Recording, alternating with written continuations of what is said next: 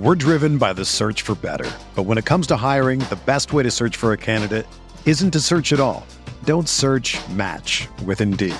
Indeed is your matching and hiring platform with over 350 million global monthly visitors, according to Indeed data, and a matching engine that helps you find quality candidates fast. Ditch the busy work. Use Indeed for scheduling, screening, and messaging so you can connect with candidates faster.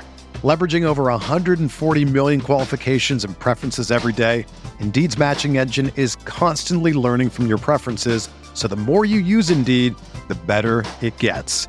Join more than 3.5 million businesses worldwide that use Indeed to hire great talent fast. And listeners of this show will get a $75 sponsored job credit to get your jobs more visibility at Indeed.com/Blue Wire. Just go to Indeed.com/Blue Wire right now and support our show by saying that you heard about Indeed on this podcast. That's Indeed.com/Blue Wire. Terms and conditions apply. Need to hire? You need Indeed.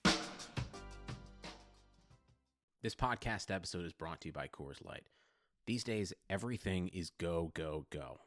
It's nonstop hustle all the time. Work, friends, family, expect you to be on 24/7. Well, sometimes you just need to reach for a Coors Light because it's made to chill. Coors Light is cold lagered, cold filtered, and cold packaged. It's as crisp and refreshing as the Colorado Rockies. It is literally made to chill. Coors Light is the one I choose when I need to unwind. So when you want to hit reset, reach for the beer that's made to chill. Get Coors Light in the new look delivered straight to your door with Drizzly or Instacart. Celebrate responsibly. Coors Brewing Company, Golden, Colorado. Guys, finding a nice suit for a good price is tough. That's why I roll with Indochino. Great custom suits that are affordable. Indochino is the world's largest made-to-measure men's warehouse. They make suits, shirts, coats, and more. And everything is made to your exact measurement for a great fit. Indochino's process is simple. Choose your fabric, pick your customization, submit your measurements. Your package will be delivered straight to your door in 2 weeks. You can get measured and design your suit at your nearest Indochino showroom or do it all yourself online at Indochino.com. Right now, you can get $30 off your total purchase of $399 or more at Indochino.com when entering Blue Wire at checkout. Plus, shipping is free. The Indochino.com promo code BLUEWIRE for $30 off your total purchase of $399 or more. This is an incredible deal for made-to-measure clothing. You really have no excuse anymore to wear clothing that doesn't fit. Blue Wire.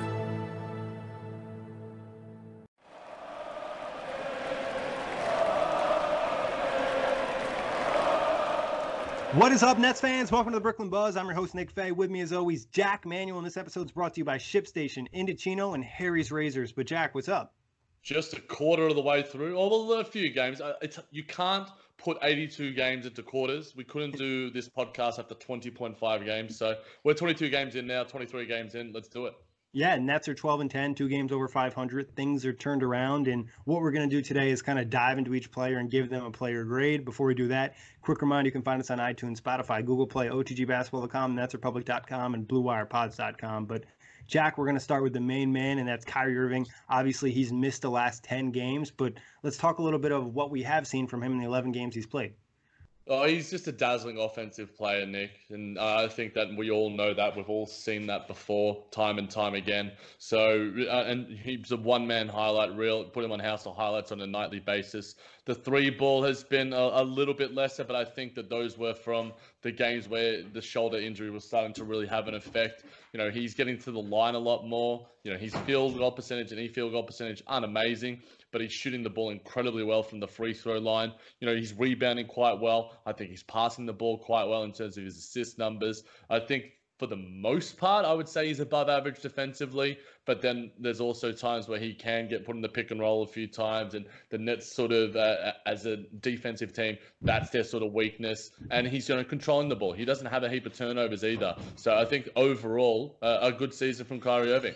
Yeah, you've seen the offensive pop, like you said. It was a highlight every quarter, if not more. And you saw the shooting numbers kind of start to drop as soon as you heard about that shoulder injury, and we hinted at it on the Buzz a lot with the shots being short. But overall, you got to be happy for a guy coming to a new team, putting up 28 points per game. And as the season progresses, he's going to get more comfortable with himself in the system, but also with his teammates. What would you give him for his letter grade? I'm going to give him a B+. I think the key thing for him is what you just hinted at there, Nick. How he's going to integrate himself. How Coach Kenny, and I've said this time and time again, Coach Kenny, and Nolan mentioned on the recap for the Hornets as well. He's finding everything quite easy, not necessarily easy, but he's comfortable with the guys, the less superstars on it, because it's something he's used to. Whereas integrating Kyrie Irving and still getting the most out of Spencer Dinwiddie and Jared Allen, finding looks for them, knowing how to integrate Kyrie Irving's skill set and then Caris LeVert, how he does the rotations there. So yeah, Kyrie Irving, I'm going to give the man a B+. I'm a roll with a B+ too for a lot of the reasons you said, getting more comfortable. And I think the defense, like you said, has been inconsistent. At times we've seen solid defense. Other times it's been kind of lazy or just not there. And then offensively, you would have probably liked to see him just probably get his teammates involved a little bit more and pass up some of those pull-up threes in transition or whatever it may be. But moving on to your guy, Joe Harris. Now, try not to be biased. What have you liked from Joe so far this season? Obviously, 14 points, 48% from the field, and 43% from three, almost 44%, probably at 44 after tonight's game. Oh, man. Joe Harris is... man, there's no more superlatives I can use. I need to get a thesaurus and have it next to me every single time I do a Brooklyn Buzz when we speak about Joe Harris, because I need to find new adjectives to describe him. But in all seriousness, I think he's taken a step above from last season in terms of, like a lot of our players, Jared Allen and others that we'll get to, in terms of his confidence and ability to take bad shots and make them good shots. That's one thing we spoke about in the season preview pod, where I'm like, we want him to jack up those shots. We want him to have, 15 3-pointers a night. Obviously, that's not really going to happen, and he's averaging, 6.5 almost. I want that number to get to 10. When he's putting those shots up, for the most part, I think he's had maybe... I remember at the start of the season, we were like, oh, Joe Harris is looking a bit, he's going through a slump, and it was like, 2 games, and then he's 8th active of all time, apparently, according to Nets Daily, who retweeted my tweet. And I think his passing game is really good. I think you've tweeted out a lot of them. The lefty little lasers. He's more comfortable putting the ball on the floor. We know how good of a driver he is, and he shows effort defensively. There's not much not to like about Joe Harris. If you dislike Joe Harris, then you are a hater of love. Jack dislikes you, most likely. I think the point you noted that he has improved. I think he looks a lot more comfortable with the ball. We saw him kind of explore that at the end of last season, improve as a passer. This year, he's making less turnovers, and he just is making the right pass or passing it out, not trying to force things. And he's almost playing his role to a T. I'm not sure if Joe Harris can actually play much better, or we can expect more out of him. So what would that grade be? I think it's an A. I'm not going to give an A+ because I think, as a general teacher vibe thing, you can never be perfect.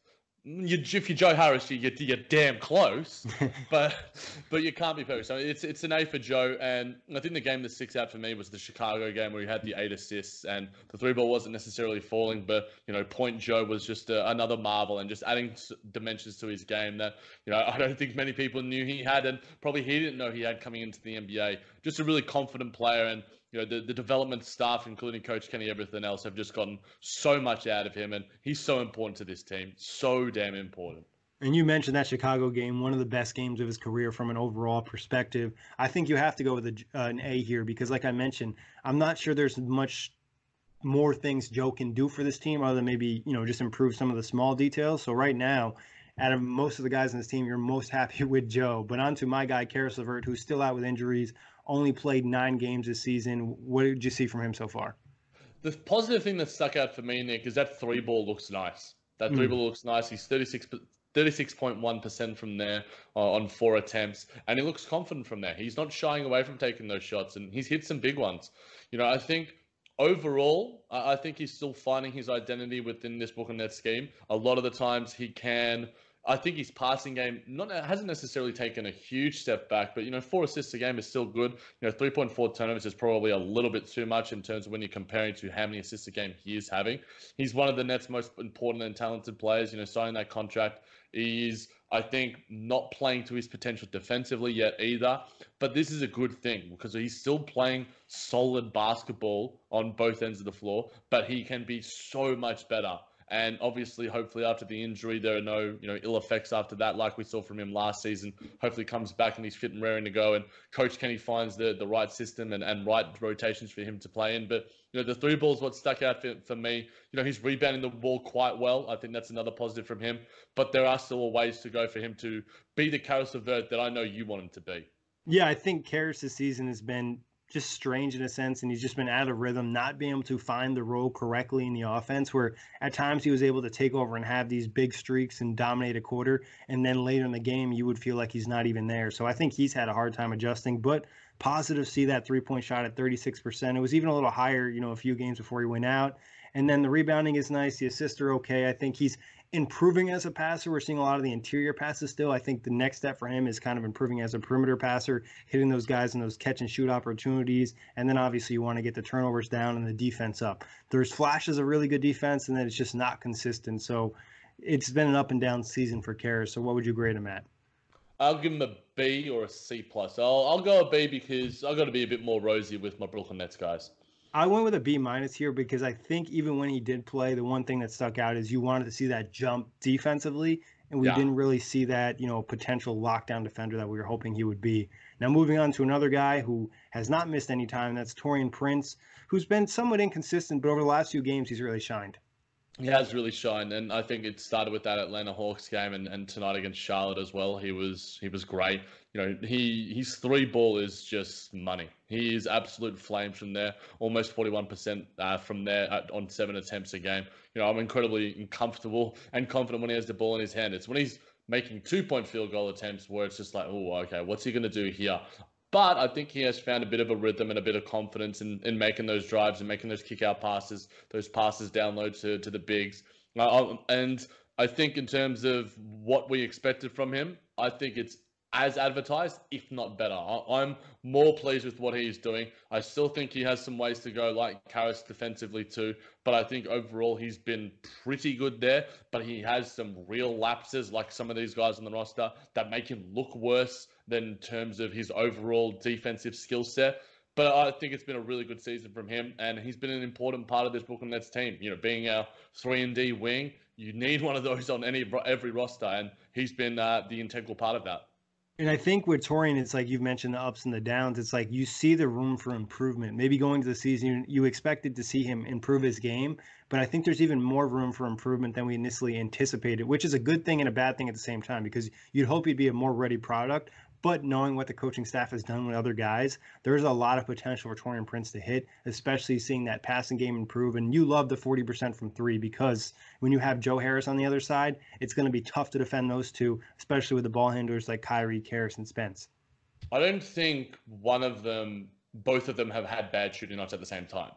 Yeah, at least from my memory, and that just shows, because last season when we were speaking about Allen Crabbe or whatever, and it's just like, well, we want the Allen Crabbe that we know he can be, but now we have two legit flame shooters from the perimeter, and if one of them's on, then hopefully the other one is on, as it was tonight to an extent against the Charlotte Hornets.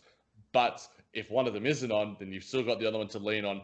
And even if they're not on necessarily, they're going to find some time and still find their shot and still have the confidence, because mechanically they're as sound as ever and they have that confidence.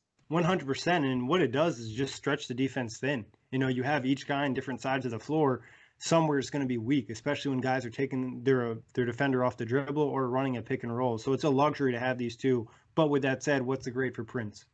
I'm going to give him a B+. B. I'll give him a B. Even though I got Caris LeVert a B, I think the B- that you said was probably a bit more reflective of it. So I'll give Taurean Prince a B, bordering on a B+. Yeah, I feel like if I took in more recency bias, I'd probably go with a B+, but we've seen the lapses and the things that have kind of irritated us. He's starting to correct those, so it's leaning more towards a B+, but as of right now, it'd be a B. Now on to Spencer Dinwiddie, who has been essentially, I guess you could say, the Nets savior with Caris LeVert and Kyrie Irving being down. And it's not the first time Spence has done this for the Brooklyn Nets. He's done it time and time again for this team. 26 years old, and it seems like he just relishes the moment. Obviously, he's been playing all-star caliber basketball. He's starting to get the kudos and credit that he deserves, even though some people will take the narrative and spin it to their own sort of way, where it's just like, oh, this team is better with Spencer Dinwiddie. I'm just like, Bill Simmons, just shut the hell up and just continue watching Tommy Hines and talk. And just not to cut you off, Jack, but like the fact is, people say, "Oh, they're better without Kyrie Irving." Do you know who they're playing instead of Kyrie Irving? Just for the simple fact that Theo Pinson and John Musa have to get minutes because they have all these injuries. They're substantially worse without Kyrie Irving. If you want to like make some other type of argument, or if they for some reason had Karis LeVert playing and they're playing better, okay, maybe I'll give you just the slightest time of day. But right now, I don't want to even hear a second of it. Put that on a soundbite, sir, and put it out there to promote this episode, because I think plenty of people could deserve to hear that, because I think a lot of people wouldn't even know who John Musa and Theo Pinson are, and the fact that they are getting minutes. But back to Spencer Dinwiddie, I think he is playing really balanced and confident basketball, and I think the numbers aren't reflecting that in a lot of ways because he's being forced to do so much. I think the three ball is probably where it is at. I think he is a better shooter than those percentages. He always has been an amazing driver and has really great footwork. I think defensively of late, he's been really important too, especially in games against Boston. So he's been the Nets MVP with Kyrie Irving out overall through the season. He's played every single game as well. So he's shown that health and that durability. He gets to the line plenty. His passing game is not necessarily back to the assist to turnover ratio times, but his turnovers have been limited too. And I think that he's playing the most balanced, confident, productive basketball of his career. Yeah, it's almost been a tale of two seasons. Not only just when, Kyrie's been out, he kind of picked it up, and I want to say that Portland Trailblazers game on the road. But before that, he was really struggling. We were at a game against the Pacers where he was just completely out of sorts, trying to force it every play, had a pass to the third row. So it was just like Spencer not being able to find his rhythm. Now he's getting back to that level, getting comfortable. He looks really good out there, understanding what he needs to do and what he can do against the defense. It's been an adjustment period, I would say, over the last 2 or 3 games, with defenses putting a little bit more focus on him, making his life more difficult. But I've been extremely happy with the way Dinwiddie's played, and the defensive jump over the last 2 weeks has really caught my eye. You can't ask more from him. And if you think that he can produce more, then I think that you're just asking way too much from this guy. But he has been tremendous, especially, the defense has really picked up of late, and Spencer has been a part of that, especially with the first unit. And I think he's doing a better job, too, of finding a way to have an impact off ball or putting himself in a better position to impact the game, which is going to be crucial when Kyrie comes back. But, Jack, what's he getting, an A? Yeah, I'm getting him an A. He has to get an A, and if it's anything but an A, then you are wrong. Well, thanks, Jack. No, I'm just kidding. I'm going to go. What happens if I said an A+? No, I just said A+s don't exist in this perfect utopian world. It's an A, or it's a B+. It would be an A+ if he had a better start to the season. If he had, had that better stretch over the first, I want to say maybe 9 to 10 games, I think an A+ would be realistic here. But because of that little bit of a sour stretch where it felt like Nets Twitter wanted to trade him and it was all upset with him, you have to push him down to an A. Yeah, for context, I would only give A+ to Luka Doncic, LeBron James, Anthony Davis, and maybe a few others, Giannis, James Harden. And even then, I would probably be wary of it. But Spencer Dinwiddie is probably the closest to an A+ this season. And it's, again, just the numbers and just the start, like you mentioned, Nick. But of late, he has been playing A+ basketball. Yeah. Would you say he's the highest graded net at this quarter breakdown? Yeah, if we're nitpicking and we're giving it like out of 100, I'd probably give him a 92, and then Joe Harris maybe a 90 or an 89 or whatever it might be. I don't know how. I'm a teacher. I should know how the numbers work. But I think if we're getting real nitpicky about it, Spencer Dinwiddie has been the best player in the Nets this season. Yeah, I'd probably give Spence a 96 and Joe Harris a 95. If we're being specific. Don't ask me how I came up with that.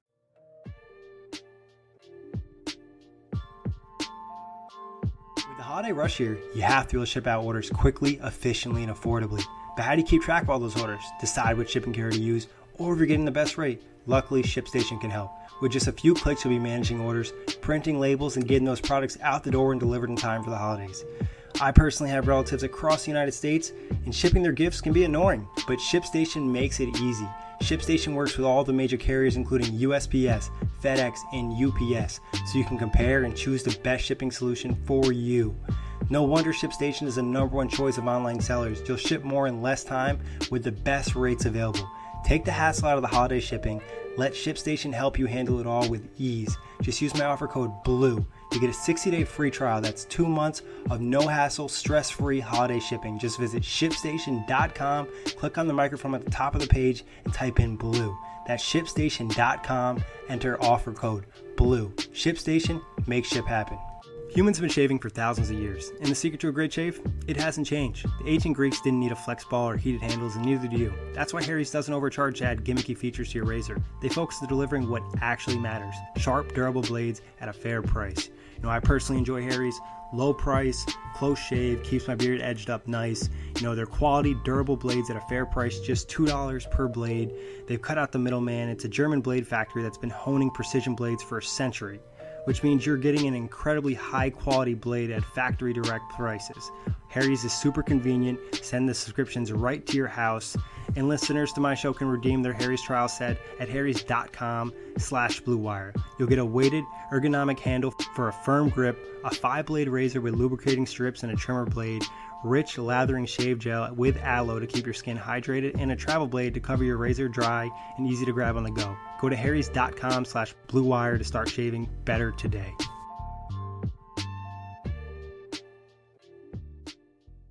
But Garrett Temple is up next, and this is another guy who's getting a high grade. You know, not necessarily an amazing start the first couple games of the season. He was adjusting to this new team, but he's probably been one of the co-saviors over this last 10-game stretch where they've been winning games against bad teams.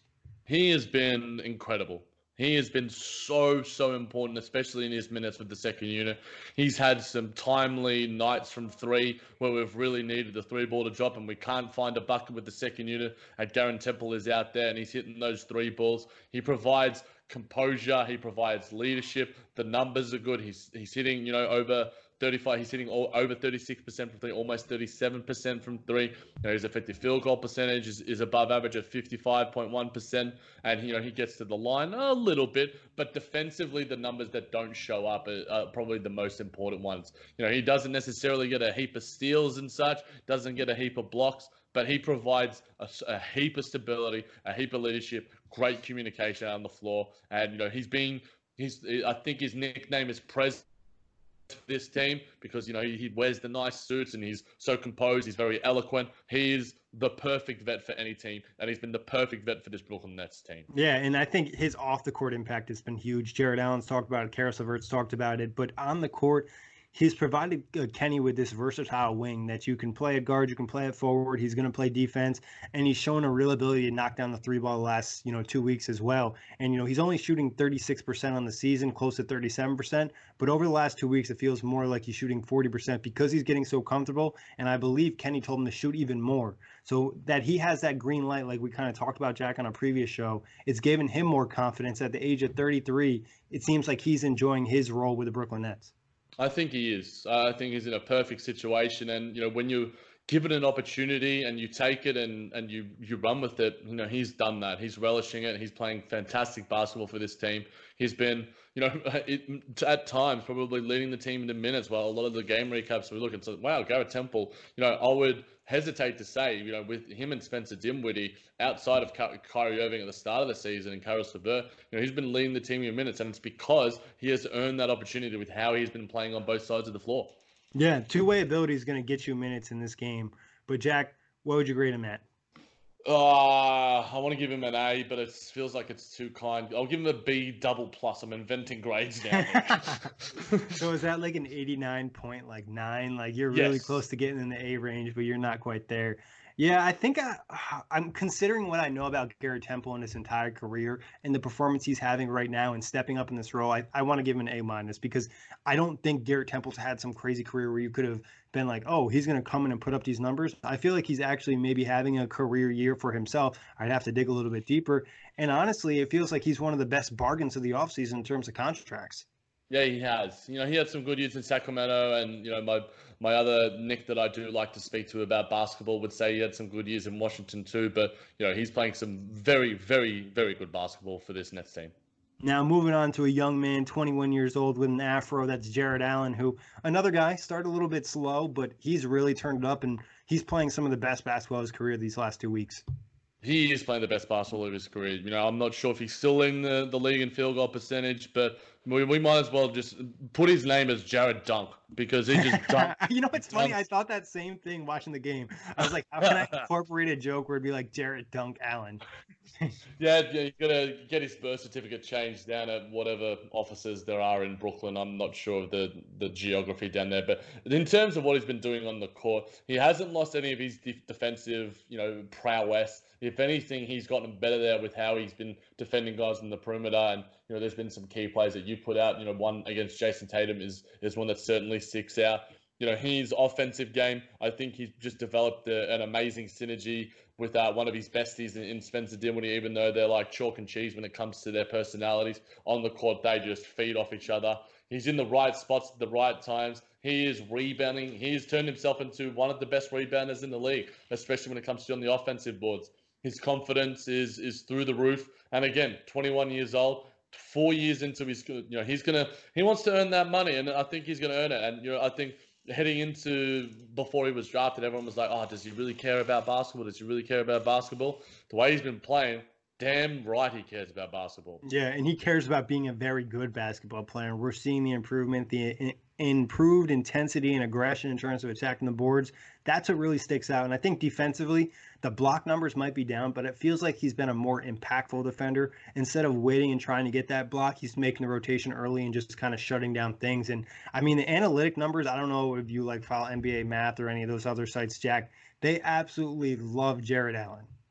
Yeah, I think he is an analytics darling because he just is doing the right things that just show up in those numbers in terms of he gets dunks. Dunks are the most fundamentally sound shot in basketball. He makes blocks. He makes the right reads. He's become better in terms of in the pick and roll as well. He's by no means a perfect or finished product, but what we're seeing right now is just a glimpse of what he could be. And, it's exciting times ahead for this 21-year-old.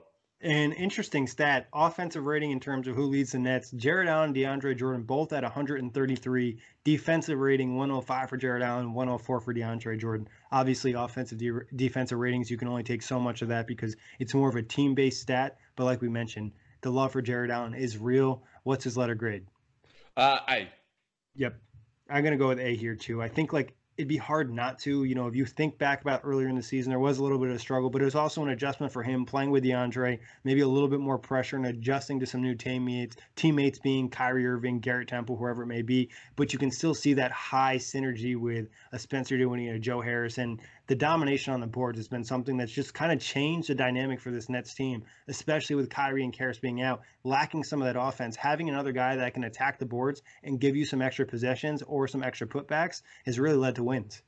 His outstanding productivity of late makes up for those early season struggles. Like he's been playing A+ basketball, whereas he was playing, B level, C+ level basketball early. So it takes away from the fact that, the early season struggles were there in the first place. He's been superb. And I even think personally in his worst game where he fouled out super early, I think it was against Phoenix and Utah. A lot of those calls were just bad calls in my opinion, so I'm not going to really hold that much against Jared Allen. But moving on to the other center on the roster, DeAndre Jordan. He's had his ups, he's had his downs, but of late he's started to find some consistency. He has. He's found the fountain of youth of sorts. Yes, he's 31 years old. He is a vet on this roster. Love watching those pre-game handshakes, especially him with the throw, making sure that everything's on point there. He's been a lot better of late, and I think that, recency bias may come into play when we probably give his grades, but he is still a very good rebounder, a very good passer for a big man, especially out of the elbows and the high pick and rolls, and when he's just got the ball in his hands. He's a good dribble handoff guy, but he has lapses, and those lapses can stick out and be incredibly frustrating. Thankfully, they've been a lot less noticeable of late and have been few and far between, but it's hard to sort of take away from the fact that they were there. He has finally learned not to sit in the paint and get a defensive 3 seconds, which is hallelujah. And he was incredibly important tonight against the Hornets too. And he has timely buckets, and he's a good enough defensive presence as well. Sometimes it looks like he's searching for the block for the sake of getting the block. But also, I've liked the fact that he is having, maybe it's through the direction of the coaches, but he is switching out to guys in the perimeter. The Nets are developing a better defensive identity, and you need to give some credit to DeAndre Jordan with that. Yeah, I think I like the physicality he brings defensively. Like you mentioned, a lot of the issues he's had this season have been mental lapses. That's what's so upsetting, especially from a veteran that knows how to play the game. It's just not putting in enough effort, and that really discouraged fans early on. Now he's trying to improve that area, and you're seeing him dominate the boards. And I think that was something we wanted to see in the offseason. We kind of talked about a lot. Like, he's a big human. There's not many guys in the league that can really match up with him in terms of a physical standpoint, especially coming off the bench. So now he's starting to take advantage of that a little bit more, attack the boards, catch some of those oops, and provide consistent basketball. And he's also been great off the court. You know, he's just a fun guy that brings some positive chemistry to the team. But what's his grade, Jack? I'm going to give him a B. Okay, I'm gonna go B minus, close to a C plus, because I'm not gonna forget. B minus. I keep forgetting about them. I'm giving it a B minus. I'm going to B minus. I would maybe lean towards a C plus just because I did not forget about some of those things early on where he just had some miserable minutes. And even sometimes in some of these recent games, you know, he'll play kind of bad for a couple minutes, then all of a sudden he'll turn it up. Where it's like if you can keep that level of effort throughout the whole game, it would have such an impact on the team. So C plus, really close to a B minus. If you ask me on the right day, it might be a B minus. Who dat? Iman Shumpert has only been with the team for 10 games. Obviously not super high expectations. But what have you liked from Shump with the energy he's brought to the squad? Yeah, we don't need to speak about the stats and the numbers here for Iman Shumpert, Nick, because what he has brought onto the court in terms of establishing a defensive identity for this team, he has been really important to that. Him and Nwaba, who we'll get to very soon as well. He has just provided a semblance of confidence and stability, communication. You know, you always see him yapping. He provides just great energy. He had 4 steals tonight against Charlotte. He is just a really important player when it comes to that bench unit. And he looks comfortable enough with the ball in his hands. You know, there'll be times where he can jack up a long two, and it's just like, why would you do that? The 3-ball isn't necessarily falling. I don't necessarily really care about that because his role isn't to be an offensive force. I think the intangible and tangible energy that he brings to this team just oozes and is felt throughout a lot of the players whenever they're out on the court. He is rarely, I think, other than the first game we saw him play, I think it was against Chicago.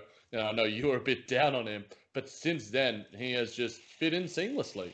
Yeah, I think early on you could feel the rust. He had some mental lapses. Now the energy level is so high, it just brings something to the team in that second unit where he's not dynamic offensively. His jump shot is inconsistent, but defensively, he's a disruptor. You know, sometimes he might not make an amazing defensive play, but he's putting up energy and effort, and it's just making the offense think 1 or 2 more times, which might throw off their set and lead to a turnover or a missed shot. And that's exactly what you want out of a guy who's going to probably end up playing 10 to 12 minutes. He's playing close to 20 now, but obviously with all the injuries, it's a little bit higher. But great for Shump considering the role he's in. Considering the role he's in, I'm going to give him a B. Yeah, I like it. I could maybe even lean to a B plus because I love the energy in the defense, and I never expected him to come in and score points. Like I wouldn't have been surprised if it took him like a couple games to knock down his first 3-point shot because I know he's just not that type of offensive player. But the defense and the energy, and also the positive vibe I think he's brought off the court has been something to keep an eye on too. Yeah, he oozes, you know, just good energy, and I'm all about that. And next up is a guy who's probably going to get maybe our lowest grade of the season, and that's Yana Musa, who's had a real opportunity to shine and step up, and he's failed to do so. He has. I guess, put plainly, Nick, and we've repeated this on plenty of episodes, but I think it sums up his season overall. He's not an NBA player yet. Yes, he's only 20 years old. I think he needs more reps in the G League to get that confidence to just find that semblance of what he is, what his identity is in this league. You know, I think the 3-ball has been poor. He is shooting incredibly poorly from the field. He just doesn't do a lot well. When he has requisite energy plays, be it an offensive board or a diving for a loose ball or getting a steal or getting out in transition, that's when he looks good, a la Rodion Kurucs from last year. But he's doing too much. He's playing above his pay grade, and he's not good enough to do the things that he thinks he can, at least at this point of his career. Maybe he will get there. I really hope he does, and hopefully it is in a Brooklyn Nets uniform.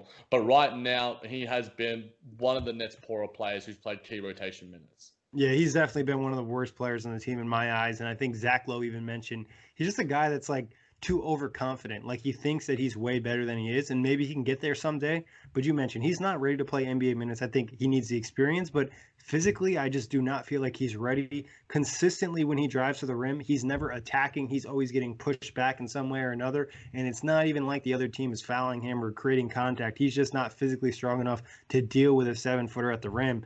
And the three-point shot, you thought maybe, all right, this is something going into the season. Like we know he's an okay shooter. He can maybe put up 35, 36%. He can't even do that. When the team is healthy, this is a guy who's not going to get any minutes, and he might not even be on the team moving into 2020. What would be your grade on him? D+. I feel like that's even nice. I'm going D-. I don't even know if that's a real grade because I feel like most teachers would give you an F at that point. But I'll give it an F because it's been a failure. It's been a failure of a season because this is a guy that came in. Kenny talked about, hey, he's had a really nice camp. He's improved, but it's just been bad. Like everything with him has been bad. There's not really one thing we can be like, oh, wow, he's really done well in there. The best thing I could probably say about him is he's been not completely terrible defensively, and he's been able to make a couple passes to keep the ball moving offensively when he's not being a ball stopper. Yeah, and I haven't hated his rebounding in terms of his energy levels. I think you can't fault him for his endeavor, but I guess endeavor doesn't matter. It's about execution when you are playing in this high caliber, high pressure league. Yeah, he has been not an abject failure, but he has failed in many aspects this season, which is disappointing because we had high hopes for him. But again, very, very young, and hopefully he can still build himself a future in this league. All right, next up, Theo Pinson, another guy who's not had a good season. Some might say it's as bad as Musa, or some might say it's worse. What are you thinking? I think it would be equally. Maybe if I change my Jana Musa to D-, maybe I'll give a Theo Pinson a D+, because again, these are guys that are just playing 2 minutes. They're not NBA players yet. That's fine, and I get it. But at the end of the day, you're being asked to play it, and I think you need to know what is being asked of you. I think Theo shows a better strength. Theo has a better three ball when it hits. And Theo is better defensively. Even though Jana Musa has been okay defensively, he has good size about him. I think Theo is just smarter. And I think Theo's job is harder too. It is certainly. And, obviously, he provides, his personality is infectious. And I think that we all know that he's probably the king of the Brooklyn Nets dance meme. But on the court, he hasn't been good. And he's been forced to play extra minutes like we sort of spoke about and you spoke about earlier. 2 G League players are playing 15, sometimes more minutes a night against NBA players. And they're some of the worst players in the league right now. They are. They're probably 2 of the worst players actually getting regular rotation minutes where they're playing essentially every night and they're playing more than 10 minutes. It's been rough. And the fact is the Nets are still winning games with these 2 playing so bad and not just having the NBA level to play in this league yet. And Kenny still getting wins. Just another notch for him. But I think I'm going to give Theo an F as well as Musa. What about you? Yeah, I'll go D- because as a teacher, I don't want to make the kids dispirited and give them Fs. I want them to have some semblance of hope, even if it is false hope. But yeah, he hasn't been good. Yeah, I'm going to just lay it out for the kids. I'm going to be like, hey, you suck. I'm just kidding. Yikes. I don't talking know about fiance would be happy with those teaching methods. My kid better be able to ball. I'm just kidding. Let's chill at him. I hope she doesn't listen to this one. But no, moving on to another kid. That's Nicholas Claxton, 20 years old. It's really hard to give him a grade. I'd almost say we'd have to give him an incomplete because he just hasn't played enough. He hasn't played enough, but in terms of the moments that he has played, the general majority of them have been relatively good minutes. In terms of the signs, and I think, I'm going to steal this point from some general NBA head. What you want to see from rookies and unproven rookies is flashes. And if you can at least see some flashes from them, then okay, well then we know what we can get out of this kid in the future. Nicholas Claxton has shown us some flashes, and I think that's enough. Yeah, I think he's shown flashes on both ends too, which is important. Not only offensively, but defensively. That one clip of Devin Booker kind of locking him up is not something you usually see from somebody his size. If I was giving him a grade on the season, I think I'd give him a solid B. Like we said, it was more so an incomplete. Yeah, I would say a C+ or a B. The other one is when he almost punched CJ McCollum in the face because he was so damn excited. I love his personality. And again, I say this about the Brooklyn Nets team. He is a very swaggy, drippy kid. He is a very handsome fellow, and I'm glad that he's on this Brooklyn Nets team. I know a really astute, NBA draft guy, I think it was Cole Zwicker, said that he is, and I think it was based off the clip that you put out. He said that he is the best switching big out of the entire class. And to get him in a high second round pick is a bit of a steal. Especially when you already have one switchy big on the roster in Jarrett Allen. Yeah. Moving forward, when those two develop defensively, they could cause some major mayhem with the length they have. But up next, David Nwaba, a guy who has a giant wingspan, who's been inconsistent in terms of his minutes this season, but when he's played, he's brought some real hustle and energy. David Nwaba has a place in my heart. I put this out on Twitter. Joe Harris has the overwhelming majority of it. But, I guess I'm polygamist in my Nets love. And I'm a big, big fan of David Nwaba in terms of the defensive energy that we spoke about, Shumpert. You can control C and control V that one for him as well. But I think David Nwaba being a little bit younger, he's 27, Shumpert's 29. And, the fact that David Nwaba's hitting some of his three balls, I think he's, 50% or so on the season, 45% or so on the season.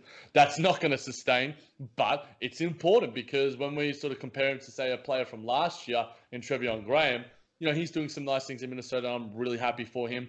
But Nwaba has, I think, increased athleticism. He provides an intangible element that I love when we talk about just general energy and spark and juice that you like to call it as well. David Nwaba has been really, really good for this team this season, and I hope he continues to get minutes, and I hope he's on this roster for the majority, if not all, of this season. My use of the word juice has really been down this season. I don't know if that has something to do with the Nets or what, but I got to bring that back, Jack. Thank you for that. Bring the juice, man. Bring out the juice. Get the OJ. Get that tropical ish going. Get the Sunny D. Jack. But like you said with Nwaba, the energy, the hustle, and I think the one thing that makes him a little bit more exciting than possibly an Iman Shumpert or a Treveon Graham from the past is there's some hope offensively. Not that he's going to be some amazing three-point shooter. If he was able to maintain 34 or 36% from three, would be really happy. But you like the ability of him to attack the rim, especially in transition, to get some of those buckets for the team. How would you grade him at in his limited stint this year? I'd give him a B+. I think he deserves that grade in terms of it's hard enough when you are getting inconsistent minutes, but in the overwhelming majority, I think I mentioned majority before, but the overwhelming majority of his minutes, he has been a positive on the floor. Yeah, I agree. I think I'd go B or B+ here. There was a couple bad games early on, but over this recent stretch, coming straight off like the ice cold bench too, where he wasn't playing games, he popped off there and gave the Nets some really good minutes, and they're not winning games over this last stretch without him. No, they certainly aren't. He's been incredibly important in some important games without our key stars. Now, this guy, you almost forget about him and the expectations you had for him going to the season and how bad he's been, and he has essentially not played, and that's Rodion Cruz. I don't know what there is to say about him, Nick, other than the fact that who knows. It's weird. It's weird. It's a weird situation.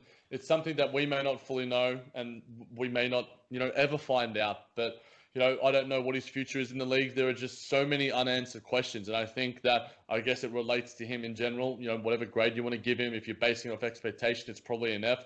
But it's incomplete based on the fact that he's only played 10 games and he's out of the rotation now. He's, had some moments in the G League. He's getting some confidence there.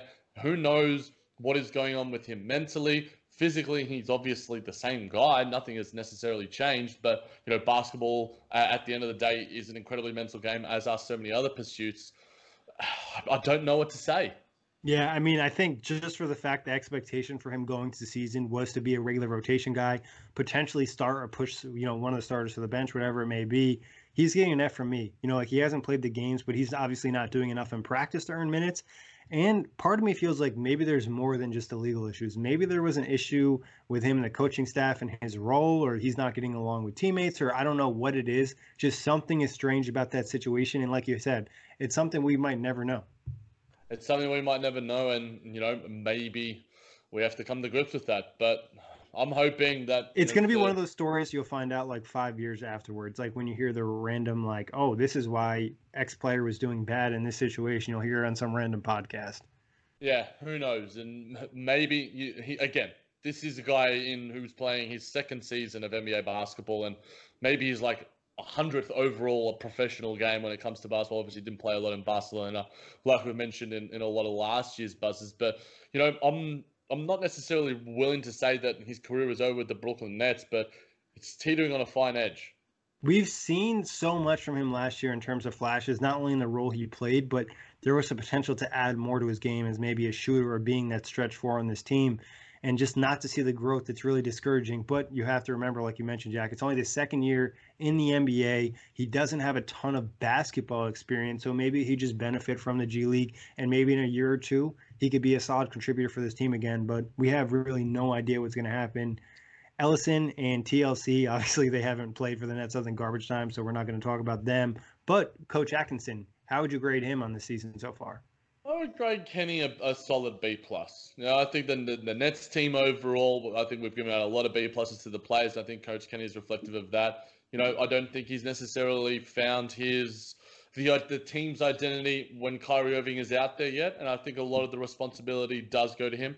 A lot of it obviously does go to Kyrie too, but in terms of the way he's been able to rally this team, establish the defensive identity after being pretty pitiful on that end of the floor, and also just develop some of these guys. Find some moments from the Nwaba, find some, and Garrett Temple playing some invigorated basketball, Taurean Prince making improvements, Joe Harris obviously continuing to grow as a player as well, and Spencer Dinwiddie. A lot of the guys that we spoke about here and in the podcast have made improvements as players, and that's not to say that these are all young guys. Some of them are in their 7th and 8th and 9th and 10th season, so I think that's reflective of Coach Kenny and the coaching staff. So solid B+. Yeah, I think if you just looked early on when they were struggling, a lot of the things would be like, oh, Kenny could be doing a better job. But the fact is, when Kyrie and Karis went down, he's been coaching at an extremely high level. Yeah, some of the rotations are still annoying where you're going straight bench unit instead of staggering the starters. That still frustrates me on a regular basis. But the fact is, he's getting a lot of the guys, like you said. He's taking Dinwiddie to a new level. Joe Harris, Taurean Prince, Jared Allen, even Nwaba and Shumpert are playing really well. Even Garrett Temple is, he's getting the best out of him. Yep. So it has to be a B+. And you could even get borderline A- because, think about this. If most teams in the NBA lost their 2 best players, or now you can make an argument maybe Spencer's in that 2nd best player and Karis is 3rd, whatever, 2 out of 3 of their best players out for an extended period of time, most teams would be happy to go 500. The Nets have, I think, been 7-3 over the last 10, if not better. Yeah, well, you look at what's going on in Golden State, and obviously they're going through an extreme version of what the Brooklyn Nets have gone through with, missing Stephen Curry and Klay Thompson, but 2 of the 3 best players in Kyrie and Karis. We've been competitive, albeit in in terms of the lesser parts. The instant conference has gotten better, but yeah, I'm really, really impressed with what Coach Kenny has done so far. He's an incredibly intelligent guy. Some of his out of timeout plays, the memes with the no D on Dennis Scott, no 3D, and whatever he wanted to explain it and refer to as was a lot of fun. And I think he's been a really good coach this season. And, when you're comparing him to a lot of others, he's established an identity and a culture, and he's remained true to that. And he's finding ways to get better as a coach. And again, the real test is going to come when Kyrie, Karis are back, and even to further down the line when KD is suiting up. Do you think actually incorporating KD might be the easiest facet compared to bringing the other guys because he's such an all-world player where no matter what you do with Kevin Durant, it's essentially going to work? Oh, Kevin Durant, you can put him on any team and they're going to make the playoffs. You can put him in any team and, they could nigh on be a top 4 team in the NBA, the whatever conference they're in. Obviously, it's the capacity of what he does come back to. But yeah, I think it's going to be much tougher, and we're going to see what he really has as a coach and in his toolbox when Kyrie and Karis are back. Now, Jack, what do you think is going to be the biggest change in terms of the next quarter of the season when we do another recap at the halfway point? Do you think we'll see a big change offensively, defensively, or the biggest change is just going to be Kyrie and Karis coming back, and we can't really make any predictions until we see that? Yeah, I think it's hard to forecast, Nick. I think offensively, when we had Kyrie out there, we were top 10, top 7, or even top 5 at times offensively, and there were a lot of people who were naysayers towards it, but he makes you a really, really good offensive team. Now we've seen confidence within this team, and we've obviously taken steps back in his absence. but there's been a defensive identity established. I think the biggest thing will be incorporating those guys into how we're going to be offensively. What is the new identity of this team? I think defensively, we know what it is. Hopefully, Kyrie buys into that too, continues to show effort in terms of what we've seen. I've mentioned on pods before in recaps, I like when he fights through those screens. So it is hard to forecast. I think the biggest thing is we'll be able to have a fuller picture, and it'll be a lot easier to assess when at least one of them are back in Kyrie and Caris, but when both of them are back too. Now, Jack, this is kind of a random question in terms of the rotation. We've seen this a lot over the last couple of weeks, especially with the Nets having so much success. Keeping the starting lineup except swapping, Kyrie and Spencer Dinwiddie, and then rolling with Dinwiddie and LeVert off the bench and giving yourself, essentially a super bench unit, having two fringe all-star players. Is this something you like to see, or do you think you have to start one of Spencer or Caris? I saw this, I think it was on Nets Daily, when I woke up and scrolling in Nets Daily and other people, and I think we've spoken about it. I don't hate it. I would like to see Coach Kenny experiment with a few things. And obviously it depends, and you've only got a certain leeway to experiment with certain things. But I think you want your best and hope, and as long as the minutes are staggered enough in terms of the fact that you have your best players out there and Spencer Dinwiddie and Caris LeVert and Kyrie Irving are still leading the team in minutes, then cool. I think Kyrie does work best when the ball is in his hands and he has shooters and the floor is spread for him. Spencer Dinwiddie is a capable enough three-point shooter. When he has been out there, with Kyrie, sometimes you need that extra ball handler. You need another guy who can make plays. I would personally still keep Spencer out there and bring Caris off the bench. That's just a personal standpoint, and that's just me right now. I'm basing it purely off speculation in terms of what I would like to see. Until I start to see some certain things, I think you need to have, I would prefer to have two ball handlers, two creators, two guys who can drive to the basket at a really capable level. But I wouldn't hate it either. I think it's a good problem to have. Yeah, it's going to be interesting. And I think the biggest thing in terms of determining the lineups, especially when they first come back, it's just going to be like, who has the better chemistry? Who has the better synergy? I know people have brought up Caris LeVert and Spencer Dinwiddie having some nice, stats together on the court in terms of net rating. But all the sample sizes we've seen in this point of the season have been extremely small because the team essentially only played 10 to 12 games fully healthy. Yeah, you can't really grade something. It's like we've sort of been grading today. All those sort of things are just incomplete. So plenty of stuff still to happen with this Brooklyn Nets team, even though they've been going well as of late at this quarter mark. And we most likely will see a roster change by the next time we do this. Maybe a trade, maybe not, but Wilson Chandler should be back soon coming off that suspension. But Jack, any other final thoughts you want to get in for our quarter breakdown? Happy with where the Nets are at, Nick. Obviously things could be a little bit better, but, I'm relatively satisfied. And, if I'm relatively satisfied with different aspects of my life, I would be pretty happy too. Yeah, I think it's fair considering the injuries they've had. If they were fully healthy in 12 and 10, I'd probably be maybe a little annoyed. But the fact is they've dealt with so many of these injuries, and to be at this point and set themselves in a nice position for the next 3/4 of the season and potential to land a solid playoff seed, I'm okay with it. Is there wins I'd like back, or losses I'd like back? Maybe that one against Detroit, that one against Memphis. But other than that, I think you're okay with what happened with the Nets so far, and there's plenty of room for improvement. And the biggest thing is we're yet to see anything close as their best basketball. Not yet, and that's a good thing. All right, Jack, that wraps it up. Always a pleasure talking hoops with you. You can find us on iTunes, Google Play, Spotify, OTGBasketball.com, NetsRepublic.com, and BlueWirePods.com. Sugar Ray Leonard, Roberto Duran, Marvelous Marvin Hagler, and Thomas Hearns. Legends, whose four-way rivalry defined one of the greatest eras in boxing history.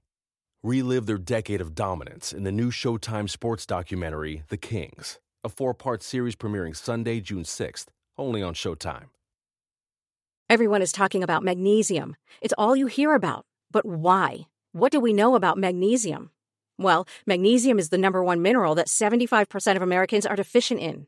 If you are a woman over 35, magnesium will help you rediscover balance, energy, and vitality. Magnesium supports more than 300 enzymatic reactions in your body, including those involved in hormonal balance. From functional medicine doctors to mental well-being and female hormone experts, we all know that magnesium is the one mineral to improve all aspects of well-being and health. But which one? Magnesium Breakthrough from Bioptimizers, the trusted choice recommended by leading experts with 7 best-absorbed forms of magnesium to ensure your body receives the support it needs for overall well-being. Go to bioptimizers.com/balance today and use code BALANCE10 for 10% off. Support your journey to wellness at bioptimizers.com/balance. Magnesium Breakthrough from Bioptimizers, your foundation to optimal health and vitality.